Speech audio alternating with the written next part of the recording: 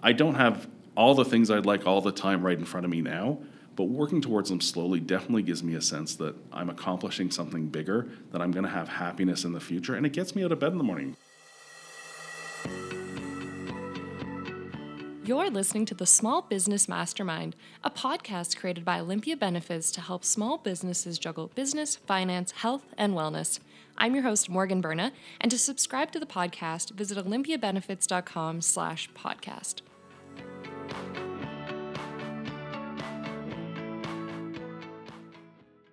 Hello and welcome back to the Small Business Mastermind. Thank you so much for tuning into this episode. On this one, I'm speaking with Mark Kalinowski about debt management. We talk about the best and worst types of debt, how to recover no matter how in debt you are, how bankruptcy affects you long-term, and more.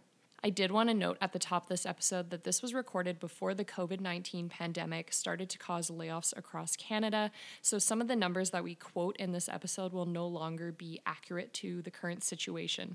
However, the information given throughout the episode is still very applicable and will hopefully be helpful to people across the country. I'm sure this conversation is going to bring up a lot of questions, especially about our current situation. So please feel free to send any additional questions to podcast@olympiabenefits.com, and we will do our best to answer them and get you the right resources. So without further ado, let's jump right into the episode. Thank you so much for being here, Mark. Thanks very much for having me. Mark is a financial educator. While he spent years working for some big-name companies, his keen interest in personal finance and desire to help people led him to the Credit Counseling Society. He has been on both sides of the lending desk as a credit counselor and as a banker.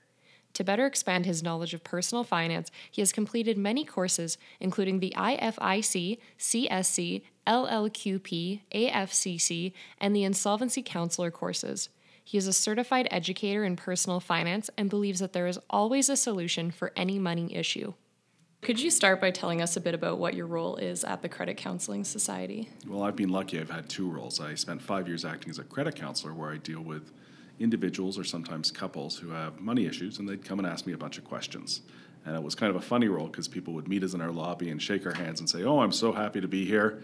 And they're not. Oh. And then often they'll come in and they'll cry or they'll fight or do what happens because there's a lot of stress. Yes. And most recently I've taken on this outside role. So I'm a financial educator and I'll go talk to businesses. I spend time at UFC and Calgary Police Services and a whole bunch of different places just talking about money. Oh, that's awesome. It's fun.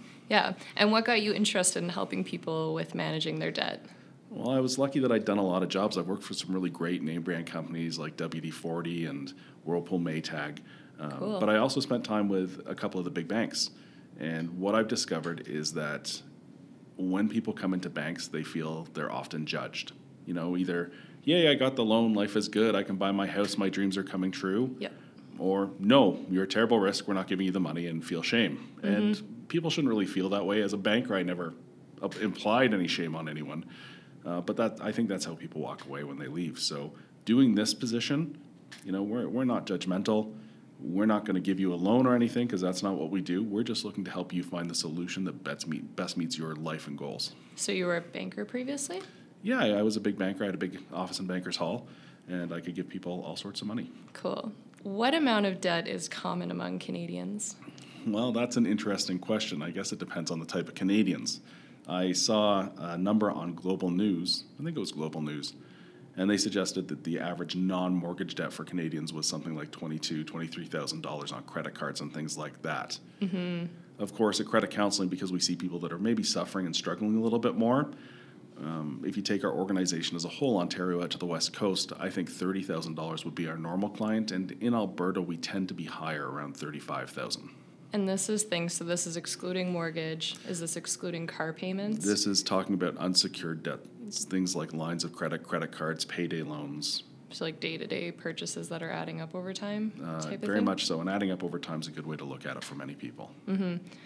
What are some common reasons that Canadians fall into debt? The funny thing is everyone thinks it's because people are irresponsible and horrible. They just don't manage their money. And I guess especially being from Calgary where we've seen such, a period of happiness and great incomes to a point where we've really fallen off and people don't have those big paychecks anymore. The truth is it's usually because something that they don't expect happens. Yep. More often than not, job loss is a big driver of people accumulating debt because, of course, many people have EI, but when you drop from making $100,000 a year to making $24,000 a year, it takes a long time for your lifestyle to shrink and become accustomed to that. So people put it on their credit cards for a little while. A lot of that ties into not wanting to disappoint their families. Christmas just came by. No one's buying less gifts for their families because things have gone bad. They want to, perpetrate the myth that things are going well and they can keep going. Yeah. So job loss, sometimes separation and divorce, death, illness. There are those people that spend excessively. I won't say there aren't, but that's generally not the key driver into debt from where I sit. Yeah, a lot of what you're seeing is outside circumstances. Absolutely. That's a great way to put it. Is there a difference between good debt and bad debt? Very much so. Debt's a great tool. And when we're using debt as a tool, the whole idea is that it's going to enrich our life.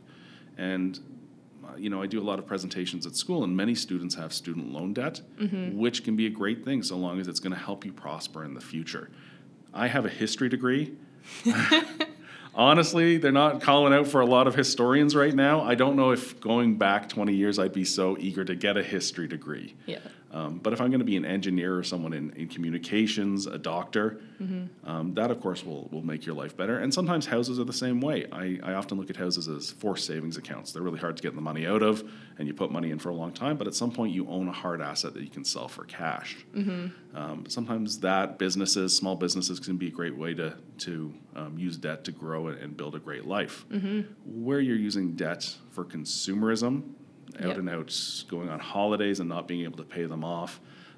When I see people buy, $100,000 pickup trucks, I know they're advertised for $29.99 or whatever in the newspaper, but you walk out with a $100,000 car loan, I am concerned that they're buying into a lifestyle they can't afford.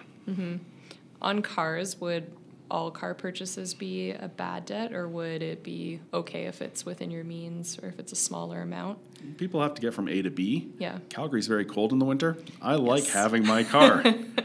I tried commuting. It ended quickly. Sadly, my wife takes the bus, and she would rather drive, but driving's a very expensive option. I think when we're using our car to promote ourselves, a lot of salespeople have to have cars. I understand that.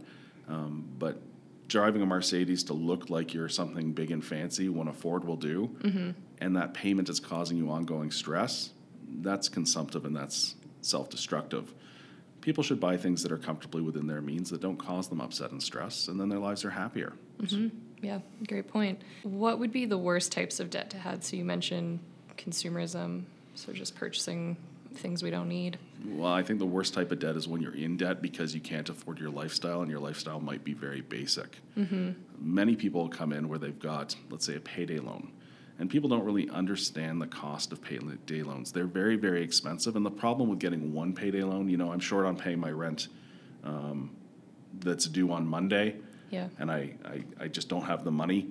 So I'm going to go get $300 from a payday lender. Well, at 400+% interest, when you annualize the fees and the interest rates, people don't usually end up with one payday loan. They get a second to pay the first and a third to pay the first two. And I think the most I've seen for any one person is 21 payday loans. And what they're doing is they're using that to make basic needs relevant in their life, affordable. But at some point that breaks. So that's the worst type of debt, I think, when we're doing high interest lenders just to make the rent, buy groceries for our kids. After that, it's consumerism for the sake of consumerism, I think. People are wise to focus on the things they need and plan long term to achieve what they'd like. And that really comes down to savings. And I preach savings to everyone I talk to. I have a vacation account, I have a Christmas account, there's a birthday account. Yeah. And I don't have all the things I'd like all the time right in front of me now, but working towards them slowly definitely gives me a sense that I'm accomplishing something bigger, that I'm going to have happiness in the future, and it gets me out of bed in the morning. I love doing what I do. I'm a lucky person, but knowing that I'm working towards something better in my life and work's a part of that definitely makes it even better. Yeah. I had just chatted with someone on a previous episode about financial wellness, and they were mentioning for something like Christmas or holidays to start saving for it in the new year because it comes up every year. And I think the majority of us act surprised every time we get that bill in January and we're like, oh, how did this happen? Well, Blue Monday in January, Yeah. everyone's so sad. And we actually, this year, Credit Counseling Society put together a presentation at the behest of a really large organization here in Calgary called the Holiday Hangover. Okay. Because that stress that carries over from the holidays eats into, an employee's productivity and their overall wellness and happiness. So I think it's a big thing that we're careful and we do save. I was reading a stat that was saying that the average credit card balance this year might be increasing to $4,465. How bad is it to have an outstanding balance like that on your credit card? If you're comfortable with it, I guess it's okay, but I don't think anyone wakes up in the morning saying, yay, I owe $4,500 to someone. No. At the end of the day, debt's an obligation. And we have all sorts of different obligations in life. And it's that obligation that tends to stress people out. I mean, I've seen people who are crying in my office because they owe $500. And I had another guy, he owed the government, I think, $250,000. Kicked his boots up onto my desk and spit chewing tobacco into a bottle and said, well, what are you going to do? It's all relative, but it's the sense of obligation that we have to work towards accommodating that often freaks people out. And with credit card debt, because it can be so long-lasting, I mean, if you owe a $5,000 credit card and just make the minimum payments, and a regular credit card, one that everyone has at 20% interest, it would take you 65 years to pay off that credit card. I'm 46 now, in 65 years, I will probably be dead 55 years. Like, it's a big deal. Yeah. So I think it's well worth people exploring means and avenues where they can pay more than just that minimum payment, where they can make progress and pay it off, and then that credit card can be used in an emergency. What about something like using a line of credit? Lines of credit can be good. There's a big misconception that lines of credit are always a great alternative to credit cards.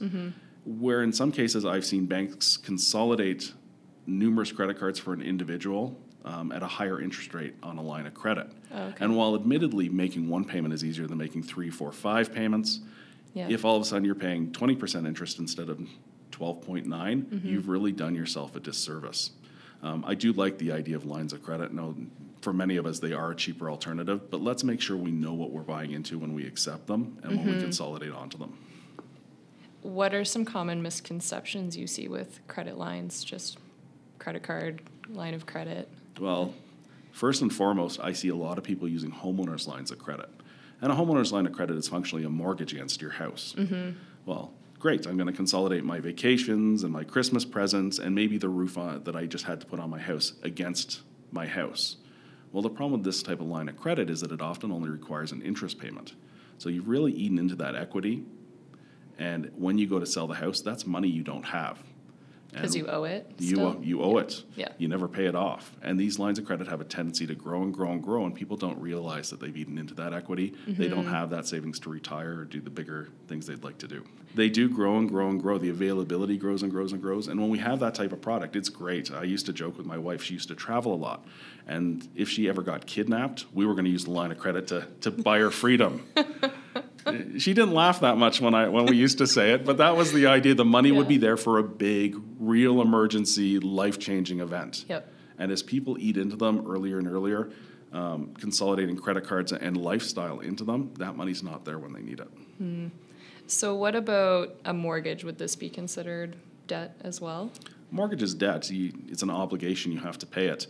But I think it can be a very positive thing in that it's one of the great ways people can build equity in their life. It's forced saving. They make a payment every month. Yeah, a lot of that, especially over the first half, goes towards the interest. But then a little bit I've saved. And when I sell the house, I'm going to get that back out. Where mortgages can be detrimental is when people buy houses they can't afford. It's important to look just beyond what the cost of the mortgage is. Property taxes are a big deal. Utilities aren't getting any cheaper. It's really worth considering, can I afford this house? And not just right now while interest rates are low. I think my mortgage right now is probably below 4%. My dad had a mortgage at 21%. If mortgages go rocketing back up to those high interest rates, is it sustainable? Yeah, and property taxes change pretty often. Ever see them go down? No. No, me either. Oddly enough, and I was telling someone this, I bought a house about a year ago, and it's a pretty fancy house for me. I lived in a little box for a long time. We bought this big house, but my house diminished, according to the property tax roll, by about $60,000, and yet my property tax seems to have jumped up about $500. Interesting. Interesting and sad. I was reading that the average mortgage by the end of this year is going to be around $286,000, which, coming from BC, sounds pretty good. Well, and I'm from Toronto originally, and I'm looking at Yeah. my family. My brother, he bought a normal house, and now it's $1 million house. Yeah. Great, but that money's not accessible until you sell it, or unless you Yeah. use your homeowner's line of credit. And yeah, Calgary's still cheap. For someone who's debating, I'm not sure this is in your wheelhouse, debating mortgage or renting, would you have a suggestion either way? I've owned 2 houses at once. Honestly, in terms of housing, it's up to you which way you want to go. And the nice thing about a house is that it is forced savings to some extent. The drawback is that there are many costs as you go along. Roofs need to be replaced, furnaces go. You're just going to update it and decorate it. When I've looked at the difference between owning and renting, because there is a saying, rent and invest the difference. So long as you're very dedicated in investing the difference, you're still going to come out with a big whack of money in the end. And Yeah. it just comes down to a question of markets. How have interest rates played? How's the stock market done, or whatever you've invested in? If you rent and invest the rest, I think you could probably stay pretty close to having bought the house in the first place. But a lot of variables come into terms with that. It's up to you as an individual. Yeah. Having been a homeowner, I'm looking forward to renting when I retire, because we'll pick up and we'll travel and we'll do all sorts of different things. And if Yeah. we don't like it, we'll move. But I do enjoy the security having kids at home still. Yeah. I enjoy right now being able to call my building manager and say, drawer broke, come fix it. It's nice because on the when a hook. drawer breaks at home, it's, hey, you, get up here and fix it. So Can you talk a bit about what the consequences would be of not repaying debt on time? when we don't pay debt, it becomes really, really stressful. Bank of Montreal put out a study not too long ago where we saw that people that are not paying their debt and feel tremendous amounts of stress are about 40% more likely to have migraine headaches or headaches on a regular basis. They have stomach issues.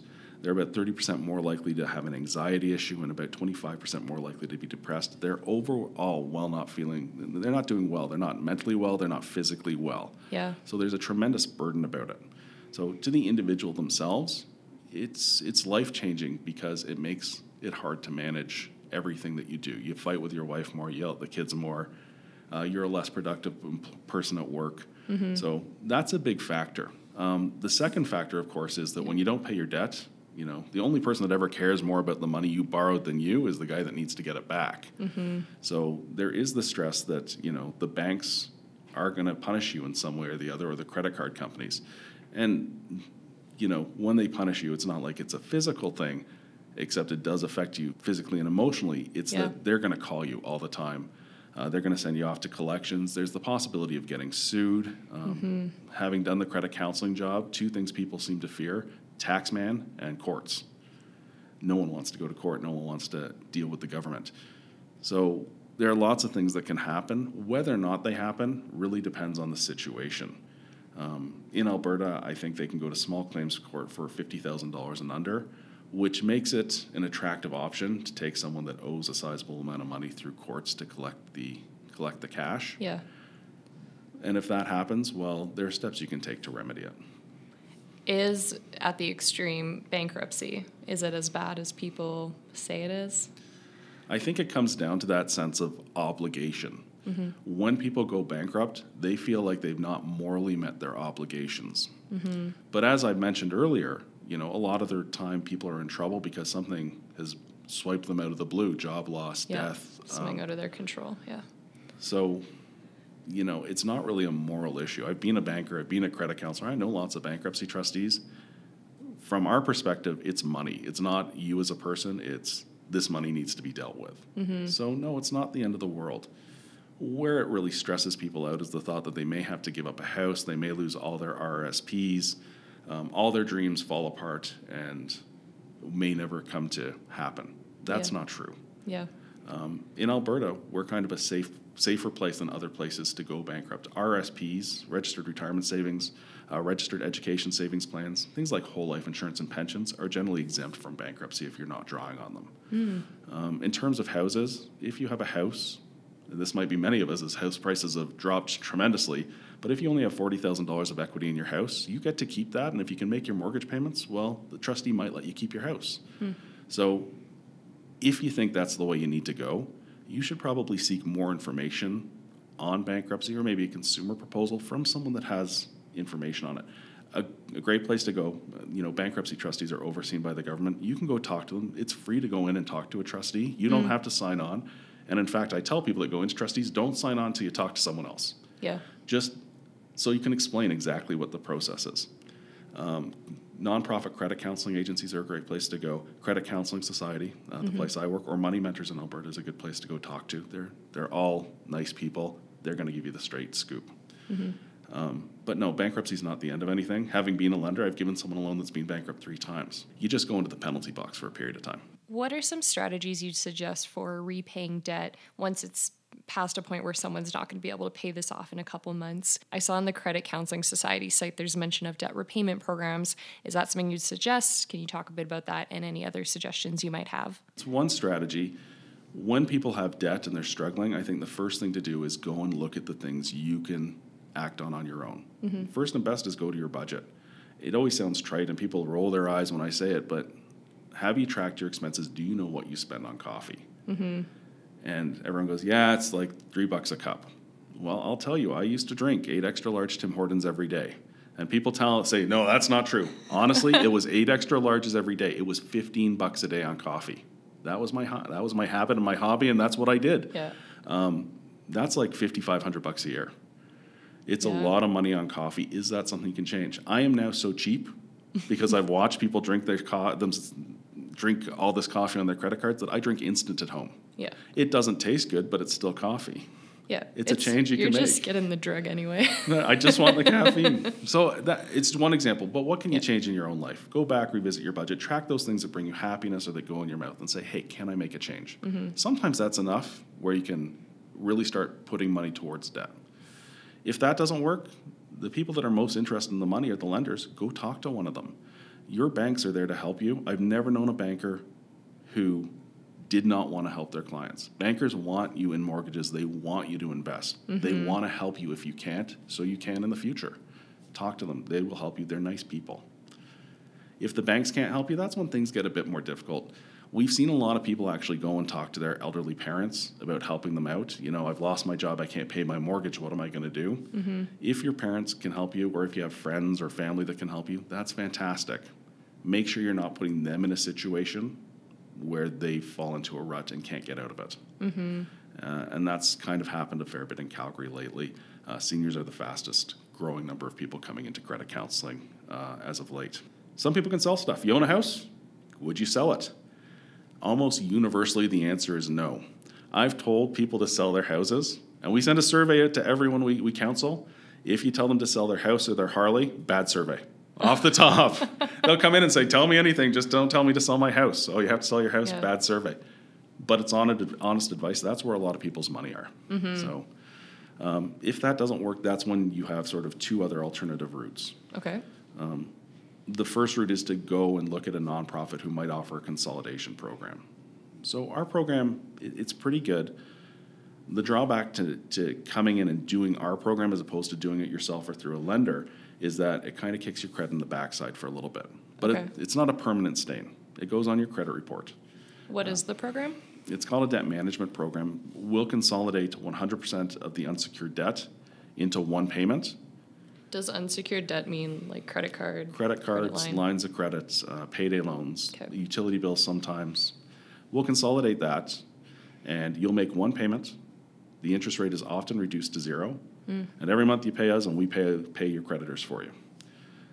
But it does affect your credit for either 2 years after your last payment or 6 years from the start. Okay. But all that while you have a counselor who's talking about rebuilding credit and savings. We're big on talking about savings because people who save don't have credit issues. It's an amazing thing. But while people will come in and look to do it, it's not appropriate for everyone. Either they can't afford it in their budget, it will harm them, it won't work, or the creditors will see a better alternative. And when you're a creditor, of course, you want to get as much money as you can back as fast as possible. We've had people come in and they say, we want to do your program. Great, let's take a look. Well, I'm sorry, you own 3 houses outright and you just don't want to pay credit card interest? That's not right. And the creditors are going to say no. But it is an option, and maybe it works for 1 in 5 people. Okay. When that doesn't work, that's when you do go seek the help of a bankruptcy trustee.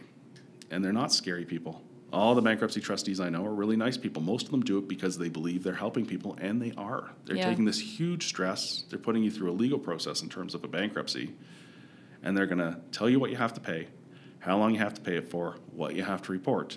And at the end of it, the debt is cleared off. Now, a big issue with bankruptcy, whether it be a bankruptcy or a consumer proposal, is that it stays with you like bad luggage. I call it the big book of bankruptcy. You get put into the bankrupt registry.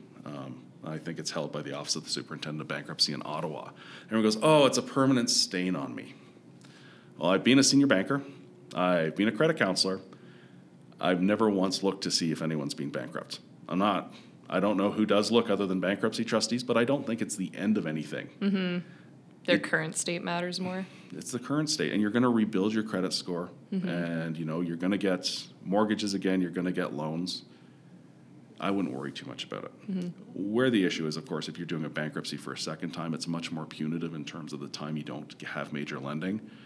First-time bankruptcy would impact you for upwards of 8 years, whereas the second-time bankruptcy could affect you for upwards of 17 years. Okay. So when you add them together, that's like 25 years you're in the credit penalty box. And like you were saying, too, there's all that physical stress that this causes. So it's nice to hear that you're so reassuring about it all, and that all the different professionals we can go talk to are also there to help, there to be reassuring, because at the end of the day, it's debt, it's money, but your physical health is very important. Well, and money's a funny subject because it's taboo. You're not allowed to talk about it. Mental health, if someone has a mental issue, you're allowed to now come out and say, yeah, I have this problem. It doesn't make me a bad, horrible person. I just have a problem, and we can deal with that. Yep.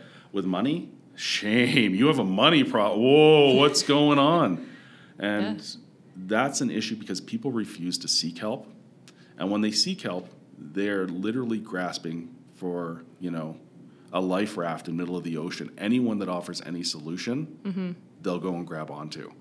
And the problem is when you have a money issue, people often know that it's like you're bleeding in the water, and they're sharks. They're coming to get you and take what's left.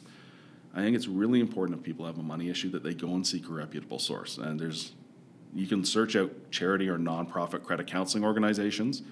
They're a good source. You can search out bankruptcy trustees. They'll take a look at your situation. If what they do is not appropriate, they're probably going to send you to a nonprofit credit counseling agency. You can go to your bank, and your bank will sit down and take a look and go, this is more than we can deal with. Let's get you off to our help center. Let's get you off to a charity or a nonprofit that will help you. If someone's wondering at what point they should go talk to someone, would you say the second you start wondering about it? You beat me to it. If you're wondering, you should talk to someone about it. Why wait? We've seen people that have had a small issue that's mushroomed into something scary and dangerous. I'll bring up an example. I had this really nice couple come in, and they were new to Canada, and they fell into a tax issue their first year. They ended up owing $10,000 in CRA tax after their first year. So they didn't know how to pay it. What did they do? They went and got a credit card and got a cash advance. Super. The tax issue's gone. Yep. Now all of a sudden they have a $10,000 credit card. Well, they couldn't pay it, so they got a second credit card to pay the first, a third to pay the first two, a fourth. And finally, when they sat down with me, they had a combination of 15 credit cards. Wow. And they're sitting there, and they're not super stressed about it, but clearly they know that they're in trouble. And I said, well, what brought you in? Well, we couldn't get another credit card. And I said, well, at what point did you think this was not going in the right direction? Well, right now, because we couldn't get another credit card. And it's like, if you come to see us with the tax debt, we probably could have talked about how we address that. Yep. And you would now own a condo instead of rent a condo. You would own a car instead of lease a car. You would have retirement savings. So the minute you think you need help is the minute you need help. But it is a good point. We don't talk about it. And if there was more talk about it, maybe they would have known to go talk to someone right away instead of trying to find solutions on their own. Well, and I spent some time at Reeves College today talking to some students, and a student came up to me after and he said, the problem is no one taught me anything about this as I left school. So I left school, I got a cell phone, and I ruined my credit for 6 years. First thing he did was ruin his credit. Oh, yeah. Because he didn't understand. And it's not that he wasn't paying, it's that he wasn't following the rules, and that's what broke his credit. So if we could open up the conversation, and in my house, because of what I do, There's a lot of conversation around money. I'm pretty open about it. At our office, the funny thing is I've been there for 8 years. I've never once opened a paycheck. The guy next to me opens them and takes a look and says, yeah, you got paid this week, Mark. Because he knows how and I don't know how. I don't care. It's money. Yeah. He doesn't care. It's money. But for everyone else in the world, it's just this big wall that they're afraid to peek around. But yeah, there's a lot of shame tied to money. And it's unfortunate because it's this huge stressor. It impacts everything we do. It keeps us from achieving our dreams. And if we just had the conversation, everything would work out smoothly for everyone. What are some ways that people can rebuild their credit after they've gotten themselves out of debt? Well, you can actually rebuild your credit while you're still in debt. Okay. In terms of going and doing a bankruptcy or a consumer proposal or a consolidation program through a nonprofit organization, it's quite possible that you could start with a secured credit card. And a secured credit card means you're probably going to a credit card bank. I'm going to pull Capital One, for example, a big, well-known credit card bank. And you're going to apply for what's called a secured credit card. They're going to ask you for $500 as an example. And they're going to put that in a savings account. And then they're going to give you a credit card with a $500 limit. And if you pay that credit card, it will grow your credit. It reports exactly like any other credit card. You have to pay interest on it when you don't pay off the balance in full. But over time, they're going to see that you're a great bet, and they're going to say, you know what, you use this credit card perfectly, here's your $500 back. Go on with life. Oh, interesting. Okay. If, however, you get that credit card, you tap it out, you don't make any payments on it, they're going to take that $500, report negatively on your credit report, and pay off your credit card for you. So that's a great way to start rebuilding your credit. A lot of people talk about buying cars when they have bad credit to sort of improve their credit score. I hesitate on that because quite often if you have really bad credit, the interest rate on a car loan can be upwards of 30%, and cars depreciate at a ridiculous rate anyways. Yes. So if I have a 30% credit card and my card appreciates by 25% the first day I drive it off the lot, I'm 50+% to the negative. Yeah, those first couple miles, and you're like, oh no, I'm poor lost again. $10,000 on this car. But the other thing is when you have really bad credit, you'll go into some car dealerships and they'll point at the cars they're going to let you buy. This one's been on the lot for a long time, and yeah, it's got a crack in the windshield, but that's the car for you because I'm not selling you the nice one next to it.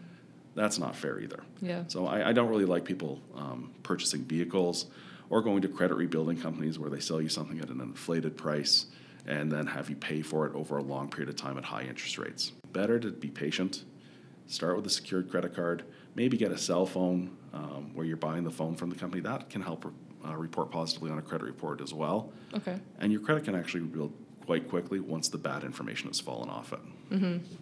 What are some tips you'd have for people to avoid debt? So you've mentioned savings. Why aren't we doing it? Because we have no patience, if you ask me.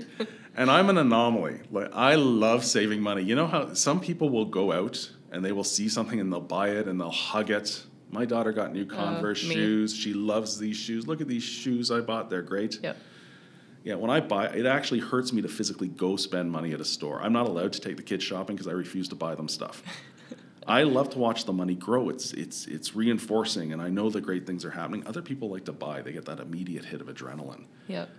People don't have patience. If I want to go to Vegas and I can't save $39 every 2 weeks to go at the end of the year, well, I'll just put it on my credit card. Well, if you can't save, you can't pay your credit card off. When you can't pay your credit card off, there's no more trips to Vegas. It's really about putting the cart before the horse, and saving's the key way we do it. Did you have any other suggestions? Well, I'm going to take you back to that tracking.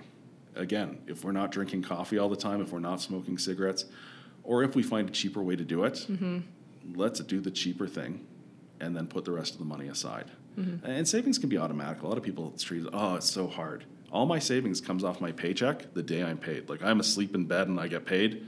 30 seconds later, the money's off to Sun Life or Bank of Montreal or wherever else I'm saving money. I don't even feel it. What's in my checking account is mine to make life work. It's much less painful when it comes out automatically, I find. You just don't see it. And I'm terrible. If my son says I need $20 for a field trip, say, I'll go get it for you first thing this morning, Henry. Get $20. I buy coffee. On my way home, I stop at the bank, get another $20 and give it to him. I'm out $40. I wanted to ask what you thought of this. So I was reading that the outstanding credit card balances in Canada the third quarter of 2019 have exceeded, it was $100 billion. What kind of debt does this do to our country, with us each having so much personal debt? Well, it's risk. Of course, people use debt to buy things they like, and that drives economic growth because we make more of the things we like and people are employed as a result. But at some point, people carry so much debt that they can't buy anymore, that they're at the point where they actually have to address the debt and start paying it down. What happens when we can't borrow anymore and we can't go buy new cars and we can't go buy new washing machines and, we're struggling to pay our mortgage or we can't pay our mortgage? Everything sort of stops. So we do put ourselves at risk that the economy will get worse, which spins negatively, because when the economy gets worse, people lose jobs, people can't pay their credit more, and it just becomes more and more damaging. You do say that people offer you credit all the time, and I agreed. They offer me. I was in my bank the other day getting a new bank card, something silly. Yeah. And first thing they say is, "Oh, you've been approved for a $15,000 line of credit." Yep. I said, "Woohoo! Oh, can we sign you up for that?" No. Yeah. The teller was not happy with my decision not to take it. Oh, they never are, yeah. I have a line of credit. I have a credit card. I don't need another line of credit. Well, it doesn't cost you anything if you don't take it. Well, what if someone steals it? Yeah. Gets my checkbook and writes checks? How hard am I going to have to fight to get you to cover that? There is a cost to it. And my peace of mind isn't worth more credit. So if you can say no, so much more the power to you. So it sounds like it all comes down to live within your means, track what you're spending, save, try to make it automated. Really, it's so simple. It's so straightforward. And we all struggle with it because we don't talk about it. Yeah, I think that's a great start to the conversation. Excellent. Did you have anything else you wanted to add? Well, I could add in terms of credit rebuilding, another really important fact is to not apply for credit all the time. Okay. When we apply for credit all the time, every time we apply, our score goes down a little bit. And the other thing is not to use too much of the credit we have. We talked about that Capital One credit card, that secured credit card with a $500 limit. Yeah. We really don't want to exceed 50 to 60% of that limit. Like, never for a minute go over $300 of that $500 credit card, because it looks like you need the credit to get by and your score starts to drop. Okay. So 3 important keys: pay on time all the time, don't use too much of the credit you have, and don't apply often. That's great. And applying to get new credit cards, but when people look at your credit score, that can damage it also, right? When they look at your credit to give you money, to lend you money, that can bring your score down. If you want to go look at your credit yourself, and you should probably twice a year, just to make sure that no one's applying under your name, or that there's credit cards out there that you don't know where they are, but someone's using them. There's a lot of fraud.